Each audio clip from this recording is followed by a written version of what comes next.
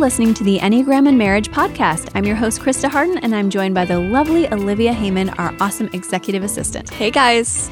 Today, we are talking about safety together, understanding and negotiating your safety instincts in marriage. So we are going to talk all things subtypes today with the Enneagram. Many of you know your subtypes, but we want to make sure that you really know it well. And you might even get to find out what's your shadow side today so that you can get more balance. I am so looking forward to that because I think we can all learn a thing or two about balance. So I'm going to talk briefly with Olivia about the 3 types of subtypes, and they are self-preservation, social, and also intimate. Some people call the intimate sexual, and some people call it one-to-one. So I'm trying to cover all the bases. Have you heard it called anything else? I actually, when I first took one that had the subtypes, it said sexual for me, and I'm like, excuse me? I'm like, that was so a little funny. rude. And then when I was talking with you and you're like, no, that's just called like basically one-on-one. And in my mind, I kind of relate that to like the love languages, which would be like quality time, or maybe like in a romantic relationship, like physical touch or something. So I kind of did it that way. And I'm like, oh, well, obviously you're not going to have the same love language for everybody because each relationship's different. So I was like, okay, that makes a little more sense if I kind of put it together like that. But yes, I know people with every one of the subtypes. So I've got to see it play out. Good. I'm so glad. And then hopefully as you're listening and as we're growing, we're all looking more like a balanced version so that you don't look like you're really over the top in any. And I know that I've shared a little bit on my blog about my story that I started out as a 20-something as a very social subtype. And I really have changed that now into my more shadow side that I have to work at because I got so burned out. And you can get so burned out on one of the subtypes. So make sure as you're listening to each one that you think about, am I burning myself out on this? Can I move more fluidly into the other 2 so I can balance my life and my marriage? Because a lot of people find that their marriage gets so much better, not really by shifting that much in their Enneagram type, because sometimes we said even in earlier episodes, boy, if you're a 7, you're a 7 forever. If you're a 6, you're a 6 forever. There's going to be some growth, but you're going to see yourself slide up and down between the growth and the health and all that. Whereas the subtypes, you can really do a lot of permanent work in balancing. So I think there's even more growth you can find there. So you probably already heard Olivia talk a little bit about what the intimate subtypes like, but that really doesn't just mean that you're very sexual. It could. God made everyone to be sexual. And I've actually seen and studied that 75% of men would say physical touch is their dominant. And I've done some of the studies in my polls. You'll see in the highlights for Instagram that we do have a large number of people who love intimacy and sex, but that does not embody the intimate subtype completely because some are not married, some are not even thinking in terms of that. They're just thinking, I love my one-on-one connections. So for you, if that's your most dominant subtype, that means maybe you're a 5 or you're a 4, and your favorite thing to do when you have a chance or it's your birthday or people say, what would you love to do on an island all by yourself? Take a minute to think about that. And of course, if you're an intimate subtype, you're going to say, not by myself. I need my one-to-one. And so that's the first thing you're going to bring is your person. And you don't need a bunch of people. You need one. And it could be that you need one friend today and a different friend tomorrow. It doesn't mean that it's always the same person. But in a marriage, it does mean that you're going to enjoy that quality time together. Doesn't mean only that, but it means that's going to be a very important feature for you. So you're probably not going to want to marry somebody who can't give you a lot of time. And there are a lot of Enneagram types who can't give as much time. And I shouldn't really stereotype, but just to kind of point some directions at what I might be getting at is 5s, we've talked about having limited time because of their energy level. 1s because of their missions out there and their constant thriving and striving to be even more perfect and to make things right. They're not going to have quite as much time most of the time unless you work with them. And I really want to let you know that these are important features to pay attention to if you're not married yet. There's 6s who really love loyalty and time together. 3s adore that. 4s love that, need their withdrawing time. 2s really like their time together. And you know I'm just having to blanket it a bit, but I want you to kind of realize that if you're not married yet. And if you are married, recognize that the coolest thing about marriage is that, well, there's a lot of cool things. It's not the coolest thing, but one of the coolest things is that it's a place where you can be safe, but it's not the only place. You can still have a best friend, where I have a couple like that I know that they each have a best friend, and that best friend takes up a lot of their time too. So they love their intimate times, but they just spend time hanging out with their best friend on a weekly basis, and that fills some of that. That's so interesting. And I feel like the intimate and the social subtypes almost overlap because both of them are people oriented. So what it would be like the main difference between the two if someone's trying to figure out if they're intimate or social? That's a great question. The social subtype feels more connected when the group is making them feel safe. So it could be a Republican Party, a Democratic Party. I'm backing with the blue. I've got my, Hillary Swank. I'm Hillary Swank. Hillary. Well, maybe you're a Hillary Swank person. That is hilarious. And so it could be that you're that, but it could be Hillary Clinton. It could be that you love Trump. It could be that you hate Trump. We've got people in this culture that are so diversified on all these different points and so many more groups. So if you're a social subtype, you feel the safest, not just when you're one-to-one with somebody. That could be part of it. Like you said, there's an overlap, but when you feel connected with a safe group, and that makes you feel like this is part of my culture, this is part of my heritage, and often this is my genealogy nerd stuff. When you go far enough back, sometimes you can see that somebody was part of a clan, or I think of the Scottish clans when I say that, or a group where they really did embody groupthink, and it really created a survival for their culture. So you might say, oh, the Jewish people have had to stick together because of what they've been through, and that would be partly true. So I think that's an important feature to look at when you're thinking about whether you're the social subtype, is how has that blessed you? Why are you that subtype? And how is that, as we're looking at all of these subtypes, even hurting you in your marriage potentially? Because of course, we both know if you're out there at church every night because that's your safe place and your family's not getting you, then you really need to back off from your social subtype. And really, instead of just saying, I like to help people, I like church, or I really feel passionate about the Republican Party or the Democratic Party, you need to say, I'm so far into my social subtype and into my safety that I've lost sight of my one-to-one time and my self-preservation. So, and now to distinguish the self-preservation from either, it's really people who say, I feel like I can trust myself a little bit more and what my needs are more to myself than I will trust them with others. So I will go ahead and take care of my needs. I'll pull back, I'll shelve it. And I may sometimes say what I need is my social time and my spouse. So you may get those confused a little bit there, but really the prime focus for that person is creating a safe place for themselves because they've been overwhelmed by the world. And that sounds very 5-ish, but it doesn't have to be a 5. It can be any type. It's just, it has to be somebody whose focus is in on replenishment and self-care. And so while I started out with that social subtype in my 20s, I really scaled back into realizing that a safer place for me was self-preservation. But as I said in the last episode when we were going through each type, you can go too far with that and you can stay just in your turtle shell if you're a 9 or a 3 or a 6, or you can totally go into that 5 mode and research all the time, and you can get very spoiled. So it's really important that you don't do that if you're a self-preservation subtype. Yeah, that's funny. I know my mom is a self-preservation subtype, and I actually know one of my friends is a self-preservation as well.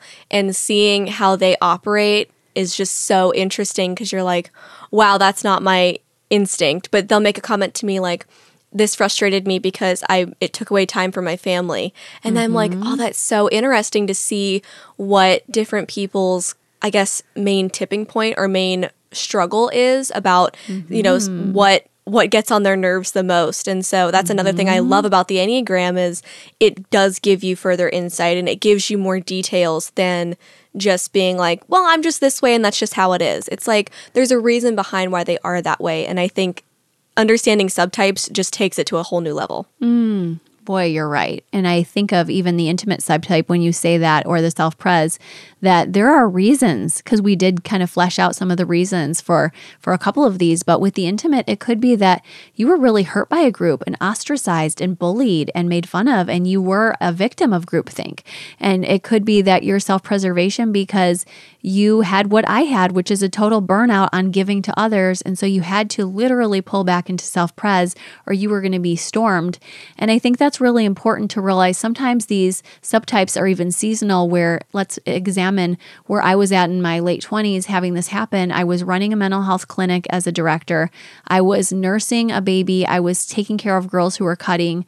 I was trying to be a wife to a medical student, and I was falling apart without realizing it because I was a 7. So I was literally like, I'm fine. And it happened when I was doing family therapy with a family where I felt that same feeling I had described on the last episode, where I felt overwhelmed but didn't guess it as anxiety. And I was able to finish out the session with some grace, but God really moved me to a place where I had to take a step back from my practice, move into a place of a little more rest, stop running 5 miles a day before work and running road races with a double jogger stroller, and just being silly in that way of trying to do it all, even under the guise of I'm getting my self-care, because I could look at my life and say I'm serving at church, I'm getting my fitness, I'm getting my time with God, I'm active in my community.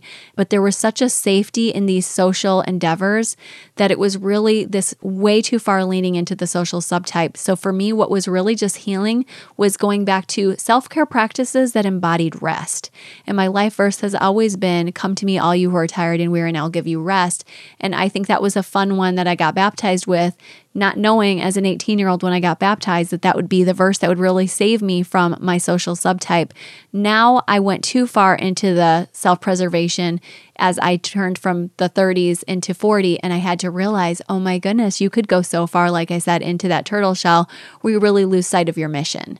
So I think it's really important that you own that, because your spouse doesn't know what to do literally when you're changing drastically. Maybe even now as you're listening, you're thinking, wow, I've got some major changes to make. Let me recommend that you make them slowly, because if you're finding one of these has been a shadow and one of these has been a crutch and one of them is probably fairly balanced, it's going to look different when you start to shift, and you need to bring your spouse into that shift. So for instance, you brought up your mom being a self-preservation subtype. Even though maybe other people in the family would like to see a bit of a shift, if she started to shift too grossly, you would be alarmed. You'd say, what's wrong? Yeah. Are you okay, Mom? Right. Yeah, but she's also a 5, so that kind of makes sense anyway as to why she's self-preservation. Yes, we see a lot of 5s with that instinct. And even as I have 7 going to 5, it's a very attractive instinct. But I really don't want my kids to see me all the time hovering in bed or feeling like I have to hide from them. And I have a lot of extroverts in my family. I'm introvert / extrovert, but they really are, some of them, high extroverts. So for them, even if I do take a couple of hours to myself or even 3 hours, they're like, what are you doing? And I'm just maybe saying, hey, I was up at 6:30. It's now 8:30 or 9. I'm heading into my room for a couple of hours of peace. And for them, that's not understandable, because they're like, we're young, we're fun, we have energy. And my husband's a 1, so he's got a lot of energy too. But that's when it's okay to kind of go in and be yourself. But if I was just staying in the bedroom all day and kind of leave me alone, I'm replenishing, I'm getting self-care, there's a sense of maybe that's a good thing to do if you've had a day, 9 or 10 days of constant go, go, go. But if you're like me and you have either kids or a spouse or a big job, you can't just sit in self-pres all the time. Can't sit in social all the time. And then let's talk for a minute about what intimate looks like when you're over the top in that. And maybe, Olivia, you can think of a moment when you said, since you initially had scored that, did you ever find that you had too much time with one-on-one? Honestly, I don't think that I have, although I know a lot of people because I care. And I don't know if it's just, it was a type that like maybe rubbed them the wrong way or something. But obviously, if we're like friends or family or whatever, it's like you want to spend time with that person. But I have had 2 separate people, and now granted, I think it was like not true. I think it was maybe some of their own issues, but I've had people be like, you're clingy. And I'm like, I'm not clingy. All you had to do is say like, hey, maybe I can't hang out this day or something. So I think sometimes the care and the want to invest in them and like love on them as your friend can sometimes be twisted around into thinking you're clingy. And now granted, there are clingy people. Let's be real. There are some real clingy people that you're get off me. But I think also maybe as a 6, or even like I can see that happening probably with 2s as well. People being like, they're clingy or whatever. I think a 5 would probably think a 2 could be clingy sometimes, considering they like to pull back. But I think it's funny that sometimes it's like, no, it's just because I love you as my friend and you have every opportunity or whatever. A family member too. I know a lot of people are close with like cousins. You might be like, oh, but I just want to invest in you because I love you as my family or friend.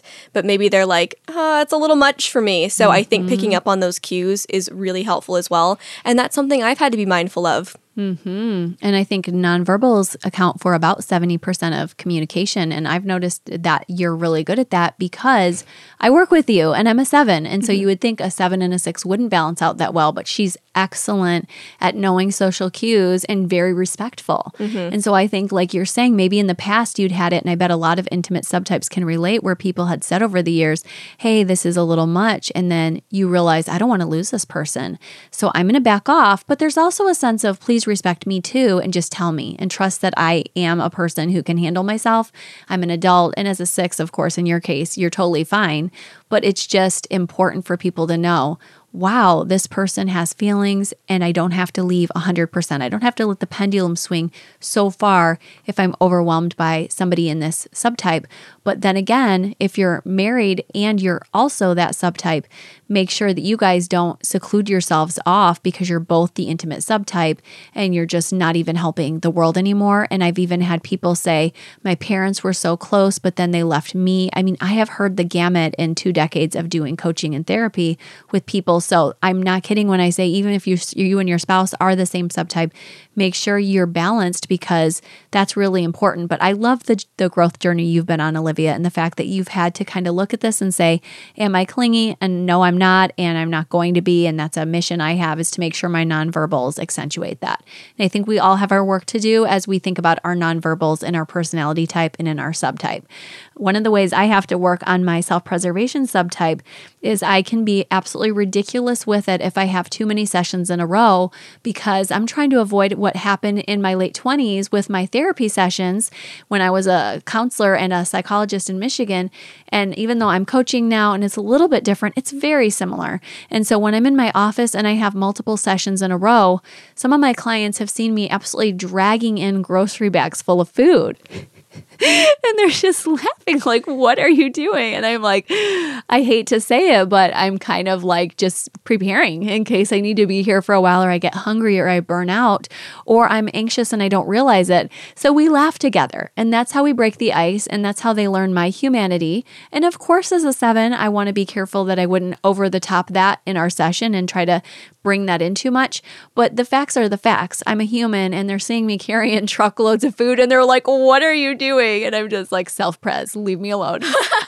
I'm hungry, aren't you? Like, what is wrong? That is so great. Right. Plus, here I am, a 7, struggling with the issue of gluttony. So it's like double whammy. Like, you're going to make me go 3 hours without food. And then some might say as a 1, that's child's play. We're talking 8 hours without food. But as a 7, as a self-preservation instinct, I'd really try not to plan more than a few hours in a row, because that's always on my mind. Yeah. And also, I do really have to be brave. Instead of staying home all the time and not doing my work, I have to say, self-preservation or not, there's a mission for you every single day, and it can really stop you if you're not mindful of your subtype. So make sure you're paying attention, and make sure you laugh at yourself like Olivia and I have done today, because we're just laughing about this. So I have a question for you. Now that I've heard all this, does everyone have all 3 of the subtypes, just like maybe 1 or 2 are more prevalent than the others? Yes, they do. And so you're always looking to find, what is my prevalent one? What's the next one that I'm pretty good at? And for both of us, we're saying we're pretty good at the 1-to-1. We're both pretty good at are you pretty good at self-preservation? I think self-preservation is probably my second, because I don't enjoy large groups. I enjoy more like, That's what I would guess maybe you. like 3 people tops. Yes. Right. Otherwise, it gets a little out of hand. Yeah, and you're good at self-care. I've observed that about you. But then for both of us, our shadow side at this point in our lives may be the bigger groups, affiliating with them. Sometimes we might be skeptical of them. Sometimes we may feel that we'd be drained too much, and I might revisit my ghosts of my past. So it's really important, and your ghosts of your past, that you say, what is my shadow side, as you're listening out there, that you really try to make sure that you make some peace with that you find your way back to it, and you set some boundaries around it so it doesn't overwhelm you, but that it's still part of you. And so for me, as I said, mine is going to be seeing my clients. I'm part of a teaching co-op. I enjoy enjoy that a couple of times a week. I also enjoy teaching the kids at my church about once per month. And I'm a mom and I'm a wife. So that's about all I can handle. And extra friend events, I say no most of the time. And it's not because I'm trying to be antisocial. It's because truly I know this is a season where God has me and I just don't have as much time for that. And I want to make sure that I'm not running frantic as a scattered seven. So I have to always be trying to make sure I don't let the social either lead because I'm too full or that I ignore it altogether because I'm shell-shocked and now I'm retreating in self-pres. And can you relate to that, Olivia, with your social side that you have to be careful? Yeah, I think even in the last year, I've seen myself, I think before I was very, I don't want to say desperate, but I was so excited about hanging out with people because of just different things that have happened. So I was very much like, oh my gosh, yes, I'll say yes to anything. Like, I want to go hang out. I want to do this. And over the last year, I've kind of learned that with, people in my family working outside the home now and things like that, I'm like, I need to put that first and maybe value the fact that this is their day off. I shouldn't be hanging out with a friend that I could see on another day when this is their day off, and I need to kind of pull back from a social aspect and go more intimate so that I can at least, be with someone one-on-one. And that's also a part of self-preservation, I think, because instead of going out and doing something, I have to reserve so that I can pour into something else. Right. I like that you're actually trying to create some beautiful connection between all three. And that's really realistic because sometimes we're just merging. And as you said, isn't there overlap? Yes, there is. But listeners out there, just make sure you're trying to daily balance. And I've really worked hard on daily schedules. I don't always have a really tight schedule, but I do have a form to my days, which involve a fluidity through all three. And Olivia's working so hard to do that too. So make sure you do that. Make sure you pay attention to all three subtypes. And if you're still not sure which subtype you are, sometimes I wanted to let you know your wing, the number surrounding your type. So for instance, if you're a 5, either your 6 or your 4 wing, that can sometimes give you a clue as to what you are. So if you're a 5 with a 4 wing, maybe you have more of an intimate subtype. And if you're a 5 with a 6 wing, maybe you have more of either the social because you love that group loyalty, or you may have more of that, just lean a little bit harder toward the self-preservation. It's not a guarantee because we said each type has a counter type anyway, but it can be a clue because a lot of the time, as we said, 5s tend to be self-preservation. 1 with a 2 wing tend to be more social. So if you know your subtype, you can say, oh yeah, I have that 2 side going. I'm very social. This is what I like. But I think that we're getting the sense that we really want to make sure that in marriage, you listen to your partner and what their subtype is too, because if you don't respect and respond to their subtype, that can create such a disharmony in your marriage and such a low place for you guys. My husband is a 1 with a 2 wing social subtype. And if I just said, I'm self-pres, I'm a 7 who goes to 5 in health, I'm checking out, where would we land in our marriage? Or again, even if you had 2 people who are exactly the same type, wing, subtype, they check out of the world. Their kids are just toast. So you really have to be mindful of loving everybody with balance.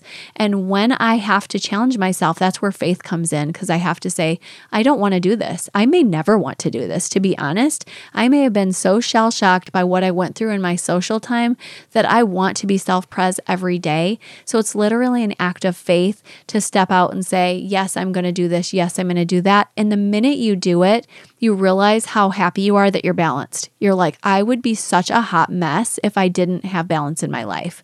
And for some who are married, that comes through your spouse. So as much as you may be mourning the fact that you're too different, I really want you to reframe it and to celebrate it, even though you may be shuddering all the while, like, no, more social time or more self-preservation. How could they need more time at home? But just say, I'm going to be balanced. Even if my spouse isn't balanced, my mission is to be balanced. And that will bless them. And it will also lean into their subtype when they're asking you to help. But don't lean in so far that you're forgetting your own balance, because you really don't want to be codependent in a marriage. We talk a lot about subtypes, types, wings, and we're really going into even more depths in our Enneagram and Marriage workbook. So if you haven't downloaded that yet, Olivia will tell you where you can find that.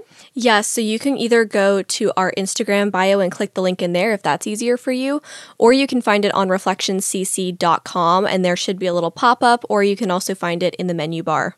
Awesome. And then we're also very excited to let you know that if you're looking for more energy in your marriage overall, we're going to be doing an awesome online course called Just My Type, Energizing Your Marriage with the Enneagram. So you can find links to our webinars on those exact same sites so that you could get started if you want to work with me personally, or you want to work with your spouse on a more regular format. You're thinking it's still the beginning of the year. I want to make sure that as we're hitting Valentine's Day and important anniversaries and just making it in marriage because it's so hard, you want to do that with energy, with strength, with wisdom. We have an amazing course coming out for you, and we're giving away so much good content at such a ridiculously awesome price. So make sure you check it out, and you can find our webinar leading to that course at our websites. Yes. Oh my gosh, it's going to be so much fun. I'm so excited. So we'll see you guys soon. Bye.